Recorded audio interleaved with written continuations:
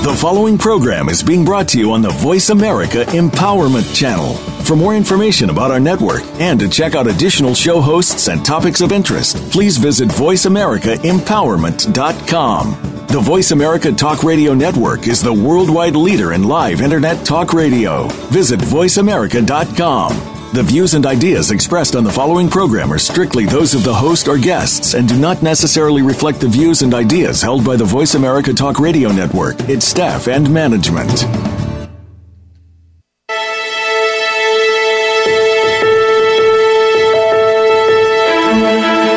There are some people that make their work just another thing they have to do. And there are those that make their work something that they want to do. Welcome to Working on Purpose with your host, Elise Cortez. In our program, we provide guidance and inspiration from those people who have found deeper meaning and personal connection to their work life. It's beyond 9 to 5. It's working on purpose. Now, here is your host, Elise Cortez.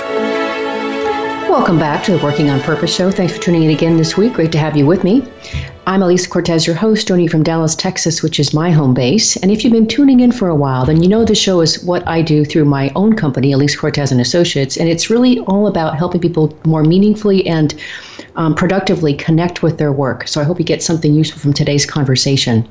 And if I can help you with your own professional or organizational development, let me know. I'm working with people to get them unstuck, to increase their engagement, performance, and retention. And I'm having a good time with it. So drop me a line if I can help you at EliseCortez.com. So one other thing to say before we jump into today's guest, I want to thank my media partner and sponsor, Jobing.com. If you don't know them, they are the leading locally focused job board in the nation. They are dedicated to helping employers find quality talent in their own backyard and giving job seekers control of their search so they can find work close to home. Great partnership. Thanks, Jobing.com. So for this week, with me right here in my office studio is Alicia Fry. She's the Chief Executive Officer at Jonathan's Place here in Dallas. This is an organization that helps abused, abandoned, and neglected children. She has built an impressive career for in-profit companies prior to entering the nonprofit space and has a real passion for the work she does, as you'll soon hear. Alicia, welcome to the show. Thank you. Happy to be here. Lots to talk about here. I want to open with the juice, if we can, right? We know that this show is really all about connecting ideally with your purpose, your passion, your values. So tell us what it is that you love about working as the CEO of Jonathan's Place. I love seeing the children and working with the children. I love seeing them laugh and smile and just being there for their first experiences. We take them to various events and they get to blow glass and they get to go to the museum and do things that they've never done before. And just seeing their faces and how they enjoy it, that really gives me purpose and it makes me very excited. And tell us, I'm sure there's a lot of listeners that are on the air right now that don't really understand the mission or really what it is that Jonathan's Place does. So paint the picture for us of what the services are. Sure. Jonathan's Place is a nonprofit organization. We've been around for 25 years, and we care for abused, abandoned, and neglected children. We've cared for over 4,700 children in those 25 years, and we do so through 5 different programs. We have an emergency shelter for children ranging in age from birth to their 18th birthday, and we're one of the only shelters in Dallas that care for children under the age of 5 because it can be very costly. And so we knew that going in, but we said we did not want to separate sibling groups. So we went to our community and asked for help, and they came through. So we've been able to continue to keep children together. We also have a girls therapeutic program for young girls ranging in age from 10 to 18 that have suffered from sexual abuse. And those young girls can actually age out with us at Jonathan's Place. And we have a new program that we've just opened, and that's a transitional living program for young girls ranging in age from 18 to 23 who have aged out of foster care and have nowhere to go. We also have a foster care and adoption program, and we just opened another office in Fort Worth, and that's where we recruit, train, and support foster families. And last but definitely not least, we are the Dallas County affiliate for the National Safe Place Agency, and that is where we go into middle schools and high schools, and we talk to students about the dangers of running away and being on the street and what you can do instead. The national organization has a partnership with Quick Trip convenience stores, so you'll see a yellow Safe Place sign in front of all of those stores, and that lets children, youth know that they can go into that store and ask for help, and they will call us, and we will go there and assess the situation no matter what time it is, day or night. That is amazing, Alicia. I mean, no wonder you get up in the morning happy to go to work. Yeah, it is amazing to see these children and know that you're there and you're a safety net for them, and you're there to help them when they are suffering from a great deal of trauma and abuse, and you're there to really care for them and provide them the safety that they need. Mm-hmm. You said a phrase before about the girls aging out. Do you mean when they turn 18? Correct. Okay. Correct. When they turn 18, and okay. if they haven't made a connection with that foster family, or just like we did at 18, we just thought we knew everything and we wanted to be on our own. And when our fathers were saying that electricity bill doesn't pay for itself, went in one ear and out the other. These children experience the same thing, and we just want to be there for those who realize, this is harder than I thought it would be, and we want to be that agency where they can come and live with us, and we'll help get them into school if that's what they want to do, help them find a job. We just want to make sure that they can take care of themselves and they don't end up on the street. Mm-hmm. And I think I remember this detail about you from the luncheon that we had some time back. You don't have your own children, correct? I don't. You don't? No. So what is your perspective on these children that you care for? Do you consider them to be your kids? Or I do. And that's probably where the majority of my exhaustion comes from, because that's a lot of children. We have around 77 children today in our care that have suffered from abuse and neglect throughout our programs. But the 3 programs that I spoke of, the shelter, the Girls Therapeutic, and the Transitional Living Program, are all located on our campus, which is in Garland. So I get to see those children on a regular basis, and I get to spend time, especially with the girls in the Girls Therapeutic Program, since they are there for a longer period of time. So we're all chipping in, taking them to volleyball practice, and there for their first dates, although I spent a lot of time crying about that, but for their first dates and their sweet 16 birthday parties, and it just never ends. For a lot of people that may have 1 or 2 teens, can you imagine having 8 teenage girls at the same time? Mm-hmm. So, and wanting to give them everything, knowing the life that they had before they came to Jonathan's Place, and in a sense, wanting to kind of not so much erase it, but give them the opportunity to have a better life and better adventures and a clear outlook, a happy outlook on their future. Mm-hmm. Mm-hmm. One of the things that you said that I did capture at lunch that I found kind of frankly mind-boggling mm-hmm. is you said that the state of Texas removes between 350 and 400 kids per month from their parents. And that's not even just the state of Texas. That is the Metroplex. Oh, the Metroplex. So yes, that's the Dallas-Fort Worth Metroplex. Oh, and that number Texas. Has increased as of lately. Oh. So that's a lot of children that are being removed. And there's such a great need for foster families. I tell anybody, even if you just thought about it, you could be a single parent. Even if you just thought about it and said, I'm kind of interested, you should give us a call. We have orientation once a month, and you can attend that and ask a million questions. We want to make sure it's a fit for the family as well as the children. So anyone interested, there's a lot of children out there that need homes. Well, I want to understand maybe your perspective on what you think is contributing to this. What's the breadth and depth of maybe the issues that inform this? Mm-hmm, mm-hmm. Well, it's definitely drugs and poverty. Over the summer, usually we have a mix of children in our care. So I'll have in our shelter children that have suffered from physical abuse, sexual abuse, neglect due to drugs. There's always that mix. Over the summer for 2 months, all the children in our shelter were there because of neglect, because their parents were addicted to meth. That has never happened. So we as a society, we truly need to wake up and really focus on the drug problems in this country. Because whenever you have a family, you have someone that is addicted to drugs, they are opening their home to unsavory people, and they're putting their children in danger. They're also just neglecting their children. They don't want to take them to school. And if they take them to school, they forget to pick them up, and they don't feed them. We'll have children that'll come to our shelter, and we'll ask them, they'll come in on a Sunday night, 2:00 in the morning, and we'll ask them, when's the last time you've eaten? And they'll say, Friday at school. Because their parents are so, consumed with this drug habit that's what they're spending their money on, and they're not taking care of their children. Or their children may have asthma or some other medical condition, and they're not getting their prescriptions filled. So they're neglecting these children. So it's much bigger than just the word neglect. They have people in and out of their homes that's setting their daughters and their children up for sexual abuse. So it's so much bigger than that. And then when you have the poverty level that we have, and it can be very stressful to parents, and who's the most vulnerable? The most vulnerable are our children. The most vulnerable are our children. Wow, that really paints a picture for me, and I appreciate you sharing what's behind this, what's driving this, because when you think about these issues and where they come from, I think for a lot of us who don't work in the field, we can't see the connections, the threads. And maybe along those lines, another thing that you said at lunch that I thought was also quite interesting and made me think a lot was you said that when you see homeless people on the streets today, that you see them as earlier foster children. I do. Can you say more about that? I can. On any given day in the United States, there's around 412,000 children in foster care. And out of that 412,000, 22,000 will age out of foster care.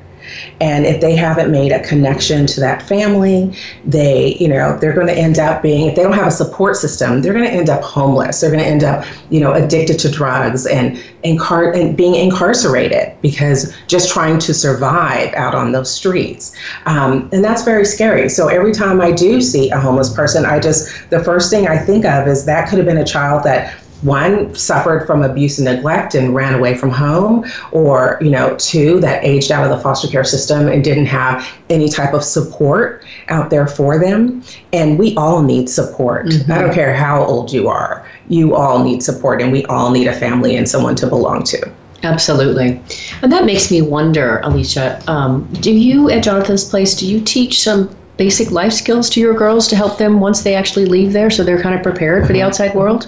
We do. We partner with TRAC, and that is they have a contract, it's through City Square, and they have a contract with the state. So all children, once they turn 16 that are in the child welfare system, they do have classes that will prepare them for life. So they, financial literacy and managing their health and all of those things. So at 16, they start taking those classes through TRAC. Okay. I would think that would be really, really important, especially when I start to think about what you're describing to us about how these, oftentimes they land in your care because their parents are addicted to drugs and therefore not focused on them. Correct. So they're not probably teaching them the basic life skills. I can remember, just to give you a short story along those lines, I can remember so vividly one of the students I got to work with some time ago, I asked them to write a paper about how they form habits. And he was explaining how it was that he started smoking cigarettes. And he said that he was in the care of some extended family member and who had a drug problem. And she would start to fall into her haze. And as she was smoking, he was so worried about the idea of a fire that he would sit there and watch her smoke the cigarettes. And then as they started to fall out of her hands, he would catch them before they hit the carpet and start a fire. And he said, one day, I just decided to put one to my mouth and see what it was like. And that's how my habit started. But when I think about the kinds of responsibility that probably a lot of these kids have been exposed to. Right. Yeah, definitely. When we have sibling groups come into our shelter, you can always tell which child was the parent. You'll have a sibling group 2, 3, 4. You may have a 7 or 9-year-old that doesn't want to go outside and play because they want to make sure you fed the 2-year-old. A 7 and a 9-year-old should be worried about that. So in a sense, we have to teach children how to be children again. And we do that very gently. We show them that, okay, we fed Samantha, DC, now let's go to the game room, let's play a couple of games, or let's go to the library and let's read a book. But in a sense, we have to teach children how to be children again. Wow. Does that help bring out the kid in you at all? Oh, it definitely does. I'm a big kid anyway, and so is my husband. If, all of our friends that are around us, they're just like, you guys are the craziest group. But we are, and we are just want to be happy and full of life. And that's what, I always say my glass is always half full. It's always half full. And it can't help but be when you work in this field and you see those children, and it gives you perspective on what you think is an issue or a problem, because I can always tell myself I am not a child in a shelter right now. I did not go through what these children have gone through. So, sometimes it may not make you the best friend because you pretty much tell your friends to suck it up. You no longer listen to that whining, but it's like, you want to come with me to the shelter? Yeah. And, it kind of, again, puts things in perspective. But it does. It gives me the opportunity to just hang out with kids. And sometimes on my worst day, on my busiest day, if I'm worried about funding or something like that, that's all I have to do is go into the shelter, sit on the floor, and let the children climb all over me. And my day is a million times better. Wow. I'm very lucky. I'm very blessed. Therapy at work. Who knew? It really is. It really is. Well, one of the other things that I thought was kind of fun about our timing to have you on the show is that I know that you're celebrating an important anniversary, 25 years. 25 years. That's a long time. It is. It's a quarter of a century. Yeah. So what are you doing to commemorate this occasion? We're doing a lot. We have an event almost every month. We have a luncheon, which will take place this coming Tuesday, the 26th, and it will be held at the Dallas Country Club. It'll start at 11:30 and end at 1. And we have an amazing speaker, Dr. Laura Johnson, who is from Dallas, and she's going to talk about what she went through as a child who, being a child of a heroin addict, her mother was a heroin addict, her father was an alcoholic, and just how she became a doctor and the support, the teachers that supported her throughout and helped her to become the person that she is today. And she is amazing. She's the sweetest, kindest woman. They did an article on her in D Magazine, and one of our chair for the luncheon, Rachel Stevens and Allison Carlisle, are our chairs. And Allison read this article and sent it to me, and she said, we've got to talk to this woman. And so I was reading the article, and she talks about her life and what she went through and the support that she had. And then at the end, she says, and I love it when I go to Jonathan's place and care for the children. And we were all blown away. We had no idea that was Dr. Johnson and that was her story. We have a partnership with Parkland, and they have a Big Winnebago that comes out every Tuesday. And they see our children in the shelter and girls therapeutic program. And Dr. Laura is the doctor in that kind of traveling medical room, so to speak. And we had no idea that she had been through what she'd been through.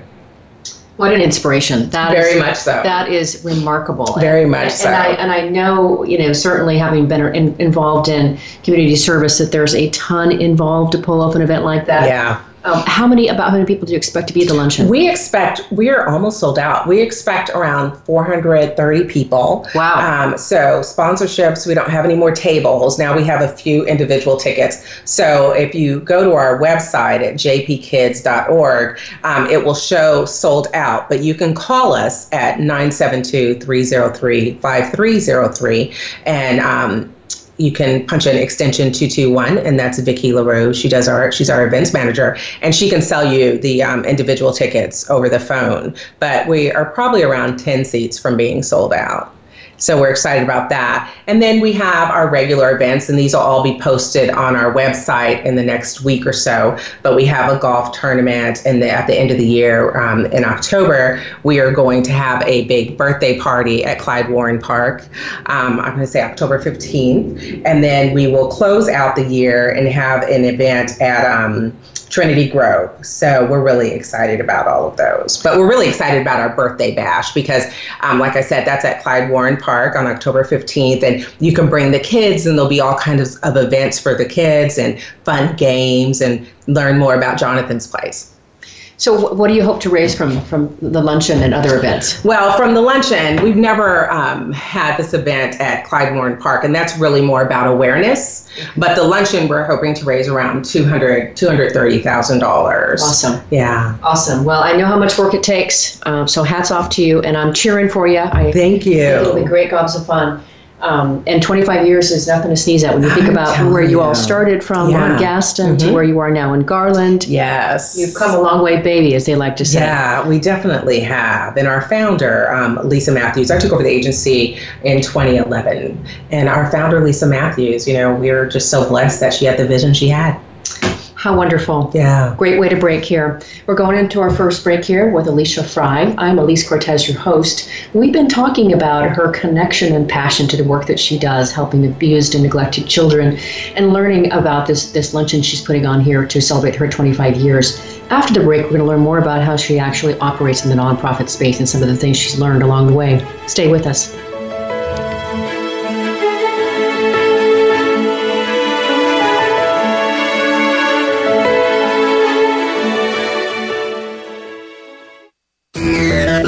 Friend us on Facebook to keep up with what's empowering the world. Voice America Empowerment. Elise Cortez is a speaker and engagement and development catalyst. She designs and delivers professional development, leadership, and engagement workshops and can bring her expertise to your organization. She will help ignite meaningful development within your workforce that will increase employee engagement, performance, and retention. To learn more or to invite Elise to speak to your organization, please visit her at www.elisecortez.com. She would welcome the opportunity to help get your employees working on purpose. Have you friended us on Facebook yet? Why not? Just go to facebook.com/Voice America or search for the keywords Voice America. Once you are part of our Facebook network, you'll receive daily messages about what's happening with our shows, this week's featured guests, and new happenings at the Voice America Talk Radio Network. And you can add your voice to the always active discussions on our wall. Just go to facebook.com/Voice America or search for Voice America. It's your world. Motivate, change, succeed. VoiceAmericaEmpowerment.com.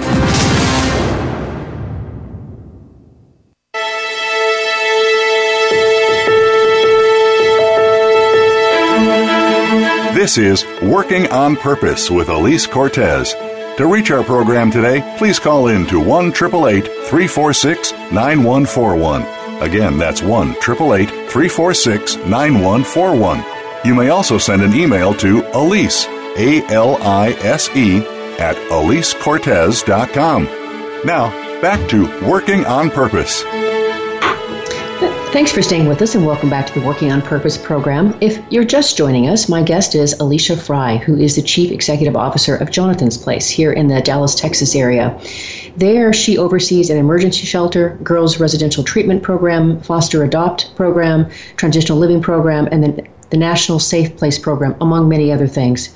We're here together in my office studio, and let's pick up where we left off. We were talking a bit about that 25-year celebration, the luncheon, the golf tournament. Later on, you'll have the event at Clyde Warren Park. For this part of the show, this second segment, I really want to let our listeners in on what it's like to be able to organize and execute something like that. I know that some of the listeners that are coming on today are probably here because they want to be able to learn something from your experience that they can take back to their own agency. Mm-hmm. So to that end, tell us a little bit about what's involved in the planning and execution of a celebration like this. It's got to be enormous and long term. I don't know when it starts. Yeah, it is enormous. We usually start, we give ourselves a break. So let's say, okay, so our luncheon, it's going to take place on April 26th. After the luncheon, we usually take around 2-3 weeks to breathe because it's such a long process. And then we'll start working on the luncheon again. So we'll start looking at dates that we want to have our luncheon. We'll start looking at possible speakers that we'll want to have at our luncheon, which can be very costly. We will also start looking for volunteers. You look for committee chairs that can help you out. So individuals that are passionate about your agency that want to help with the luncheon. And you usually have one or two. We prefer to have 2 chairs so they can tag team. And then the chairs get their friends involved and sit on various committees like the raffle committee and underwriting committee and the host committee and all of that. And then you just start working on your timeline. Once you have your speaker kind of locked in and you have your date set, then you start sending out your underwriting packages and requesting sponsorships. And it's a lot of work. It's a long process, but I hate to put it this way, but you get a big bang for your buck, so to speak. You know, when else am I going to have 430 people in a room that can hear about Jonathan's Place and what we do and how they can help? Because everyone wants to help. in some way, shape, or form, whether it's volunteering, monetary donation, whatever. So you have all of these individuals in that room, and that's when you can really, tell them about your agency, and then they get something out of it. They get a great meal and a great speaker. One year we had Nia Bartalos from My Big Fat Greek Wedding as our speaker. Wow. And DeMarcus Ware, he accepted an award that year. So they get to meet individuals that they normally wouldn't get to meet on an everyday basis. Mm-hmm. So I think it's a win-win for everyone. And all these people that are working on the overall event committee or the celebration committee, how many people are we talking about, do you think? My goodness, we probably have on our committee alone, I would say maybe 20 to 30 people, and they're all doing something. So we are 2 chairs. We have Allison Carlisle and Rachel Stevens, and then their friends. So the raffle committee may have 15 people on the raffle committee, but that just means you have 15 people. Maybe somebody will go, everybody will go like their favorite restaurant or their favorite place that they shop and ask for a donation. So it's not something where they have to go and meet every day or even once a week. Once you have that initial meeting and this is what you need to do, they just go from there. Mm-hmm. Now, the underwriting committee, that may be a little bit more work in that because you have to put together underwriting packages and get all those delivered and, follow up phone calls and such. So it really depends on what committee they sit on. And then the host committee, they really just work during the day of the event. So they'll be greeters, they'll help with registration, they'll help set up the room the day before. So, I think it's something for everyone that they can help and do depending on their schedule. And are these all volunteers or any of these people? They are all. I have one, my events manager, Vicki LaRue, and my development director, Ty, who's over Vicki. They assist as well. And that's pretty much it. I mean, there's times when various staff throughout the office will help, but it's mainly their job to pull this event off and to manage the volunteers. And that's where it's hard as a nonprofit, especially a smaller nonprofit like Jonathan's Place. I always say we're a small nonprofit doing big things, but we do have a small staff. So, everybody at our agency, it's all hands on deck. No matter what your job is, when it comes time to pull off this luncheon, everybody's in doing something. I was out buying frames today, so everybody's in. Now, have you done this luncheon for quite some time? So you've got this is to our build fifth on? year. Fifth year, Mm-hmm. Okay. This is our 5th year, so we're just starting out in comparison to some of the other agencies out there. But I just felt when I came on that we needed to have this luncheon and to help to educate the public and to make people more aware of Jonathan's Place and what we do. We're kind of hidden. Still here. We've been around for 25 years, but there's people out there that still don't know about us. And that's also a part of being a nonprofit. You don't have a marketing department and a communications department, So any opportunity you have to get the word out about what you do and your mission, that's what you do. Mm-hmm. Well, at least you have 5 years under your belt. I have had very interesting conversations over the years with people who have this, they say, oh, we're going to start this event. We're going to start this. We're going to do this event, this luncheon, this whatever it is to raise money. And they're all excited as they should be, but they really just have no idea what they're getting into. Yeah. And I'm, it's a process. I have been very involved in the East Dallas community and put together events and raised money over the years and have learned a ton in that process. Gotten my knees skinned and, my eyes blackened, the whole process, because you learn so very much every time that you do it. So 5 years is a fantastic, at least you've got a solid foundation. Yeah, we do. In the first year, we hired a company called In Any Event. I don't believe they're around anymore, but we hired them to help us with our first luncheon. So they, so to speak, could put together the Bible, and then we just took that and ran with it every year after that. So if individuals can afford to do that, that is the way to go, because there's a lot of, hiccups that you don't know anything about until they get there, and then you kind of panic. But when you have a company that's done it multiple times and they can walk you through that, that was a great help to us. Mm-hmm. Something you said earlier that I do want to also delve into. You said something about, we don't have a communications department, we don't have a marketing department. So it makes me wonder, are you able to leverage your network in the community for any of those kinds of services to help and kind of fill in gaps, or have you done that? We do, and we usually do it through volunteers. So volunteers have gotten us through a lot. Early on, HCK2, when we couldn't afford to hire a firm to help us with the marketing and communication, they did a lot of pro bono work for us. So, and you can find those. You just have to post it. Post it on your website or wherever you can that you need assistance in various, things. You can also go to your board of directors. Everybody knows somebody. I have 16, 17 board members. So, you just have to put it out there that this is what we need help with. And there are always people that are willing to help. It's just, they just need to be asked. Mm-hmm, mm-hmm. I don't remember if I have this completely straight, but I thought I also remember in our conversation earlier that you had mentioned that you also partner with your donors sometimes, your supporters. Mm-hmm. To get what you need to be able to pulse off the event or various other things during the course of the year. Mm-hmm. Tell us about that. How does that work? We have a great deal of supporters. For instance, and also it helps that we have this 29-acre campus, and we built on 6 acres. The rest of it's covered in trees. It's floodplain, so Duck Creek runs behind it. But we have, a nice-sized campus where corporations can bring their staff out to do volunteer projects. So I think that's helped us out a lot. One of those companies is Amley, and they own quite a few apartment complexes, and they come out with around 100 of their staff every year, and we do this honey-do list of things we need done on our campus. So it could be, painting the stripes in the parking lot to fixing some of the overhangs on the buildings, or if we have sprinkler heads that are busted. We just give them an entire list, painting our cottages, etc. And they come out and they spend a whole day, and it's their Amley Give Back Day. And they have, like I said, around 100 of their staff come out, and they have lunch there, and they have dessert. They wait for the kids to get home from school, and they can have dessert with the kids. So Amley has been a big supporter. More Partners is also a big supporter of ours. They do 3 events for the kids a year. So they have a Christmas party at their office, which is great because they're over by the Galleria on the 10th floor. And we have kids who have never been in elevators. So for them to be in an elevator, and then when they go into their office building, they're up, pretty high, and they can see the city. The kids love that, and they have Santa come, and there's Chick-fil-A. They also do an Easter egg hunt at their offices, so they get their staff involved. And then their staff come and volunteer individually throughout the year as well. So companies have done, that before. Corrigan Architects came out. We had an empty room in our girls' cottage, and we wanted to create a tranquility space for the girls. And they selected us as a project, and they painted and they designed this amazing room for the girls. So it's really just about inviting people in and giving those tours and letting them see what you do and what's on your wish list.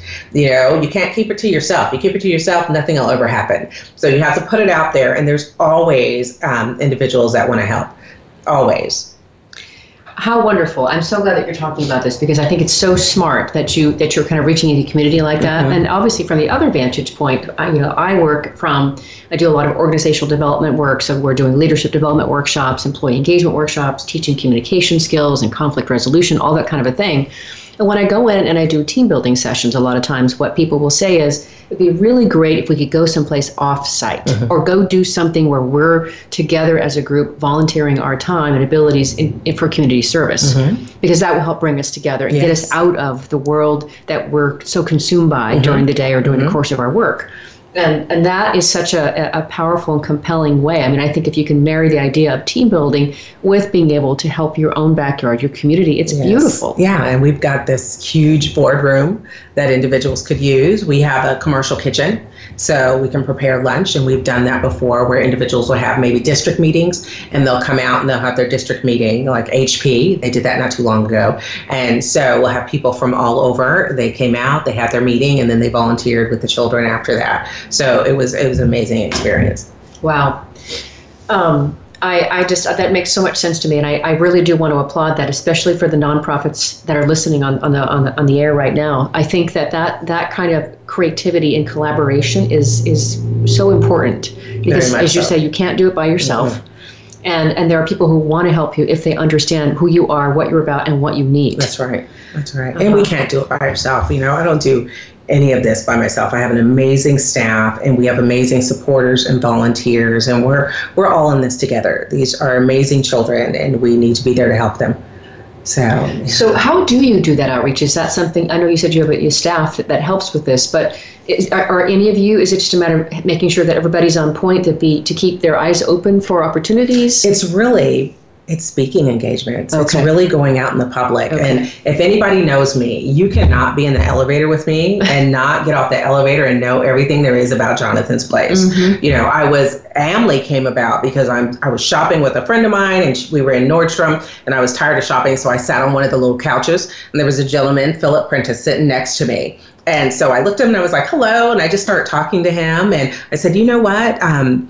Do you volunteer? I said, because I need males to volunteer with some of our young boys. At the time, we had a sibling group of 6. Wow. 2 girls and 4 boys. And I said, I need male volunteers. You know, I said, we have basketball courts, we have bicycles, you know, to come out and volunteer. And he started volunteering. And he said he would. I was walking through the campus one day and I saw him. I couldn't believe it. I was so excited. Well, he actually worked for Amly. And he was the one that got Amly involved. So it's really about, I don't turn down any speaking engagements. And, you know, it's really just about being out there and talking about your agency. And it's very easy to do when you are passionate about it and you love what you do. You can't help but talk about it. Mm-hmm. Probably drives my husband crazy. That's all I talk about is Jonathan's Place and my children there. But that's what gets the word out. Mm-hmm. That's awesome. That's really great to hear. And it makes me also remember that people who know me also know that I'm really famous for, you know, being anywhere and saying, hi, what's your name? Uh-huh. What's your story? My daughter is also, she's like rolling her eyes and, oh my gosh, here we go. Here we go. Mama's at the grocery store talking to people. And I think when you love people, when you just genuinely just love people and want to hear their stories, it's just, that's natural for you. It is. Absolutely it is. Yeah. In our short time together before we have to break again, I did want to hear a little bit more about your speaker. I know you mentioned Dr. Laura Johnson before, but I'm really intrigued with her and her story and the message that she shares. Can you say more about her? I can. So she is from Dallas, and while in high school, like I said, you know, her mother was a heroin addict, her father was alcoholic, and the teachers just saw what she was going through. And she was so bright. She graduated valedictorian from her school. And the teachers, one teacher and her husband, decided that they were going to put her through medical school. So her teachers supported her. They got together. They made sure she got to all these exams that she needed to take while in high school to be able to get into medical school. So it was more than just slipping someone a check and saying, you know, here's a check to pay for the exam. It was about putting her in their car, driving her to take the exam, and someone being there to pick her up. It was that true support all the way around. And so she did graduate, and this teacher did, and her husband, they started to put her through medical school. And then while in medical school, she met her husband and ended up dropping out of medical school.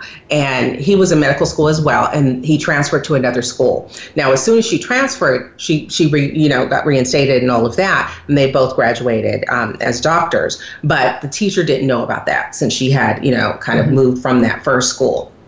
So she unfortunately went through a divorce and moved to Dallas. She's now happily married with 2 beautiful children. But as she's, driving down, I want to say it was 75 that she was driving down one day, and she just thought, I really need to contact that teacher and let her know that I did finish and I do appreciate what she did for me. And she did that. And she contacted her, and she just wanted to thank her for, everything that she did for her and the support that she gave her that helped her become who she is. Because, one thing that really struck me when I had lunch with her one day is she said that she didn't fit in at home because she wasn't an addict. And she didn't fit in at school because she didn't dress the part. She didn't look like the other kids. She didn't have the things that the other kids had. Mm-hmm. So she was in this world and she didn't fit into either place. But these teachers supported her, and, her friends' parents supported her, and that's what really got her through. Excuse me. What an amazing story. And I want to hear her speak. Oh, yeah. We're already at our next break. Time flies so fast. It's amazing. We've been on the air with Alicia Fry, who is the Chief Executive Officer of Jonathan's Place, which is a nonprofit organization focused on helping abused, abandoned, or neglected children. We've been talking a bit about how it is that she's pulled off this luncheon and really how she partners with the community to be able to fulfill her mission and keep her organization growing and moving. For the last segment after the break, we're going to talk a little bit about her own career and how she's navigated that and what she's learned that might be helpful to you along the way as well. Stay with us.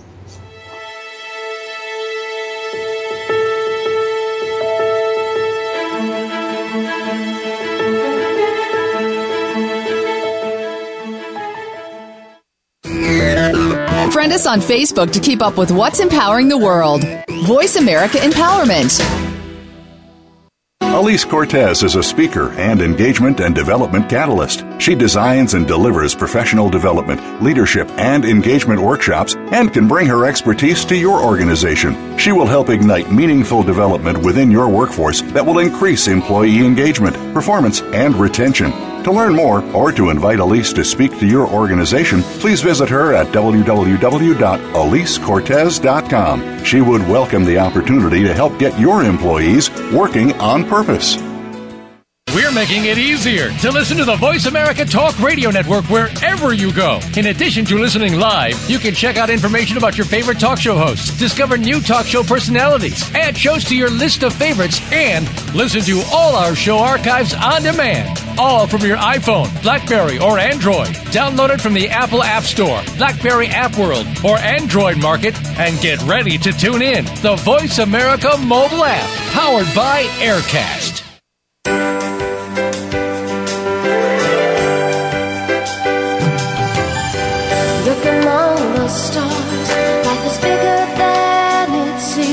Get inspired, encouraged, and connected on our lively, award-winning Healthy Living Power Hour. Star Style Be the Star You Are, with hosts Cynthia Bryan and Heather Brittany. Live every Wednesday at 4 p.m. Pacific on the Voice America Empowerment Channel. Tune in to the Power Party for positive, uplifting, life-changing talk radio. Visit starstyleradio.com.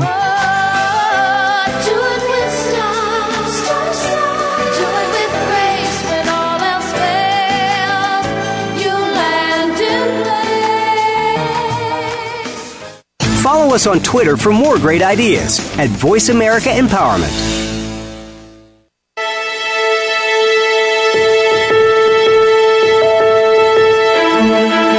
This is Working on Purpose with Elise Cortez. To reach our program today, please call in to 1-888-346-9141. Again, that's 1-888-346-9141. You may also send an email to Elise, ALISE, at EliseCortez.com. Now, back to Working on Purpose. Thanks for staying with us and welcome back to the show. I'm Elise Cortez, your host. If you're just tuning in at this hour, my guest is Alicia Fry, who is the Chief Executive Officer of Jonathan's Place here in Dallas. That's where she oversees an emergency shelter, girls' residential treatment program, foster adopt program, transitional living program, and the National Safe Place program, among many other things that are in her hat.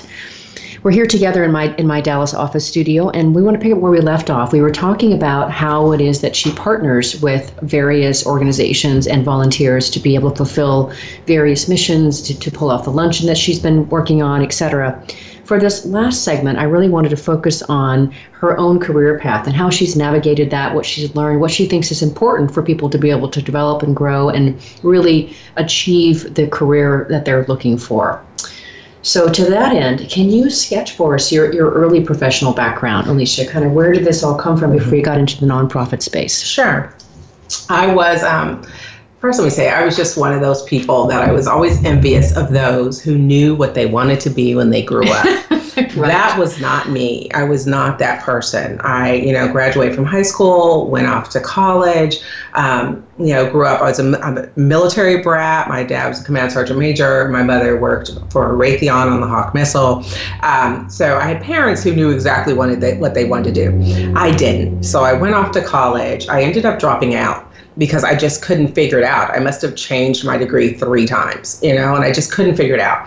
And I, just started working and really loved work and moved up very quickly in every job that I had. And I think it was because of my very strong work ethic and my love of people and just being around people and just having that positive attitude. So I've had, a few jobs in my life. My first one was major video, and I moved up to a manager and just loved being around people. And then I worked for civil service. I moved to Europe, and I worked in the German American Hospital and loved that. So I was always open to anything and everything. In a sense, I think not knowing exactly what I wanted to be when I grew up allowed me to be many things. And so I look back on it, and I wish I would have given myself a bigger break, that I wasn't so hard on myself for not finishing school at that time. I do have my degree now, but I got it later in life. But I always just moved up, so I never really needed it at the time, and I wasn't sure what my focus was. And so I worked for companies such as Helen of Troy, and they are manufacturers of Vidal Sassoon, Revlon, Dr. Scholl in El Paso, Texas. And I had multiple jobs there and ended up working directly for the CEO at one point. And then left that job and decided, my husband works for a federal judge, and we followed that judge from El Paso to Midland, Texas. And while in Midland, I decided, you know what, there's not much else to do in Midland. I'm going to finish my degree. It was just something that just kept bothering me. So I was working for AT&T at the time and working on my degree. And during that time, I joined the sociology club. And while in the sociology club, we went to various nonprofits as a project, and we got to see the inner workings of these nonprofits. And, while I was in corporate, United Way would come out once a year, and I would check the 2 boxes of who I wanted to give my money to, but I never went to any of those agencies, so I never got to see the children or the clients that they served. But joining the sociology club, it really pulled at my heartstrings, and I knew then, I said, this is it. This is what I want to do. I want to work in nonprofit. I want to give back. So we moved from Midland. I finished my degree. We moved from Midland following the same judge to San Antonio. And that's when I started looking for a job. And I was competing with individuals who had many years in the nonprofit, social workers, et cetera. So I was having a really hard time finding a job. And it was around 8 months. And I started to get really depressed. And I remember my husband taking me to lunch and saying, it'll be okay. You'll find your way. Something will happen. And that was, we went to lunch in this historic area in downtown San Antonio. So he went back to work, and I decided to walk around this area. And so I walked around. They had some old, great historic homes. And I walked right up to one of these, a huge home, and it had a sign out front, and it said the Children's Shelter. And I stood in front of that sign and I cried. And I thought, you are so blessed. You have an amazing husband. You have a roof over your head. What are you crying about? You need to go knock on that door and volunteer until something happens. So I did exactly that. I knocked on the door and I said, hey, I want to volunteer. So I started volunteering at the Children's Shelter, and then I saw an ad in the paper for a position there. So I filled out an application. It was for a position called Our Children's Coalition, and I didn't get the job, so I continued to volunteer. But I'd say maybe a month later, the HR department called me and said, the CEO, Jack Downey, is looking for an administrative assistant. And I thought, I just finished my degree. I want to run a program. I don't want to be an administrative assistant. And so I was thinking, well, she said, he'll be out of town, so he can't interview you for a month. So I thought, I'll find a job in a month. I said, sure, go ahead and put me down for the interview. A month came and went, and nothing happened. I didn't have any other interviews. So I went and I interviewed with Jack, and we hit it off. He was a retired colonel. I'm a military brat. We saw things the same way. And he hired me, and that's what really started it for me. 2 months in, at the time they raised like $14 million, and they were building this new campus. And I was 2 months in, and Jack said, you can do much more than this. Why don't you hire a secretary that we will share, and I'm going to make you a special projects coordinator, and I want you to finish building a campus. And I thought, to myself, of course, I said, I don't know anything about building the campus. But I said, sure. I thought if he saw this in me, and he is, he could trust me that I will complete this and do it right, I'm going to do it. So I jumped in and started doing it. And I made friends with the contractors, and they taught me so much. And we finished building this very amazing campus. And when I ended up leaving the Children's Shelter, I was vice president of support services. He had put multiple programs under me, and I still stayed his right hand. So I got to work with the CEO and learn all the ins and outs of a nonprofit. And so he was an amazing man. And he retired, and maybe a year later, we followed the same judge here to Dallas. And I worked at the Volunteer Center of North Texas for a year.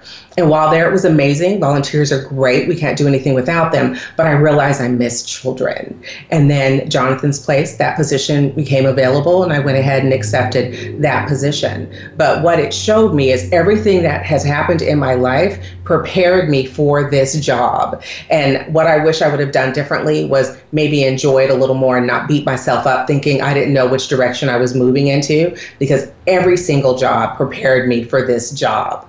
And I wish I would have celebrated a little more, with each position than what I did. I love that. And I've got to chime in on two fronts here for our listeners. So first, I absolutely applaud that you recognize that everything that you did before prepared you for this job, because I talk to people all the time who are worried that, well, if I jump this industry and go to something else, it's going to be all for naught.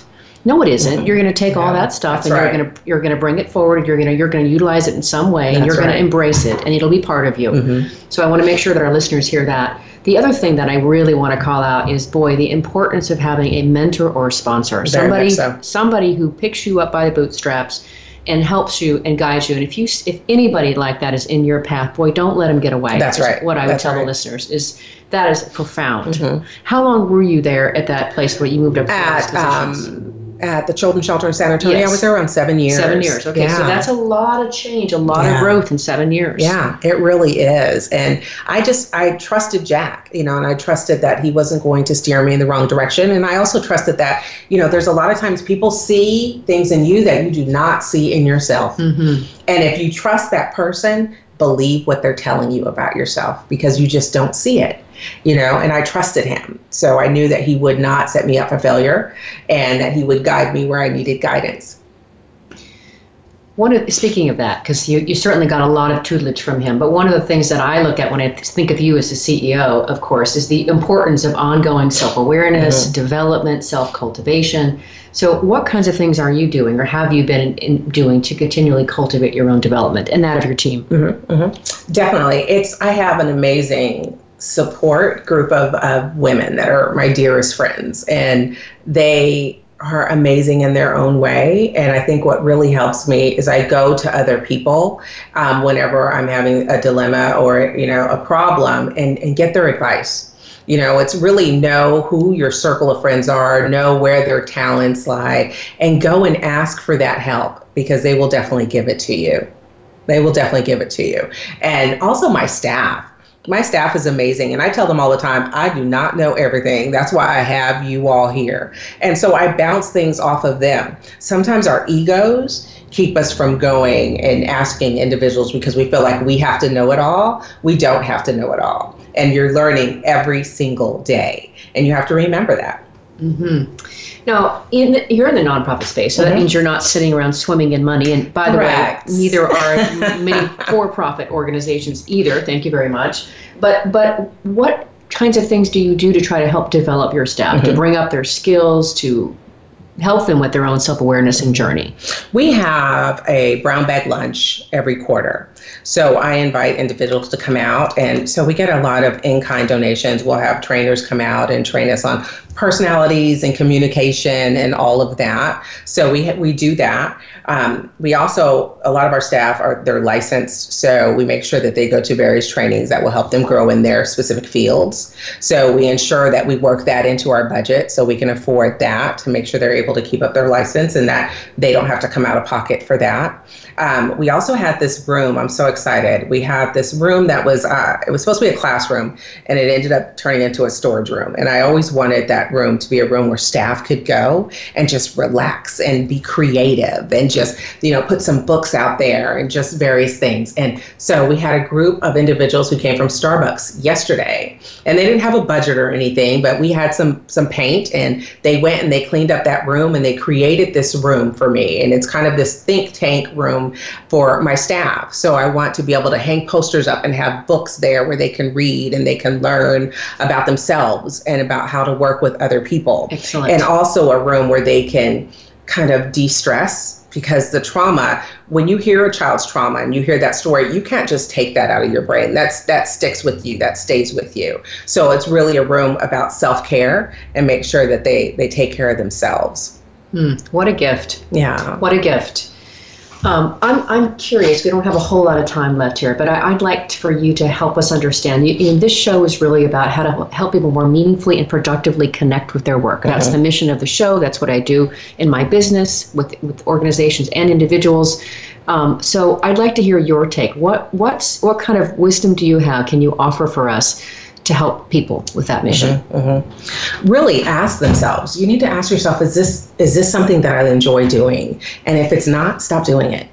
Start finding a way, find out what it is that you love, and sometimes we don't know. Just like I didn't know what I wanted to be when I was growing up. I had no idea. So you have to test out everything. If you're thinking, and volunteer, that is a great way for you to figure out what it is that you want to do. And that opportunity can be right there. If you are in a job where you are so miserable and there's not one thing you can find about that job that you enjoy, then it's time for you to leave it. And I know sometimes it's easier said than done, but start working on that plan to leave it.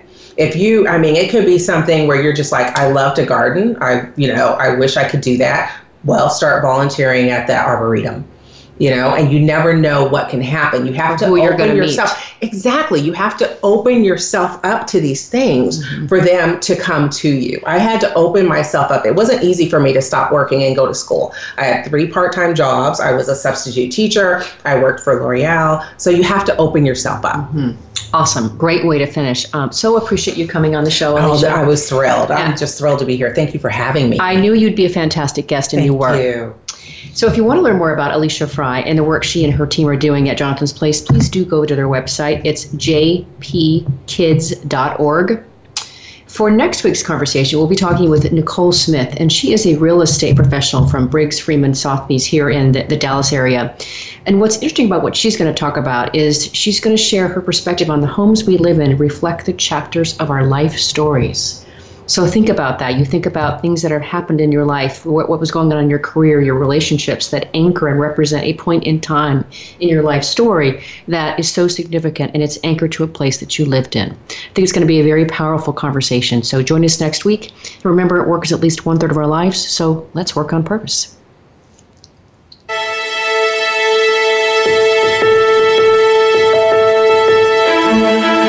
We hope you've enjoyed this week's program. Be sure to tune in to Working on Purpose, featuring your host, Elise Cortez, every Wednesday at 6 p.m. Eastern Time, 3 p.m. Pacific Time on the Voice America Empowerment Channel. This week, find your life's purpose at work.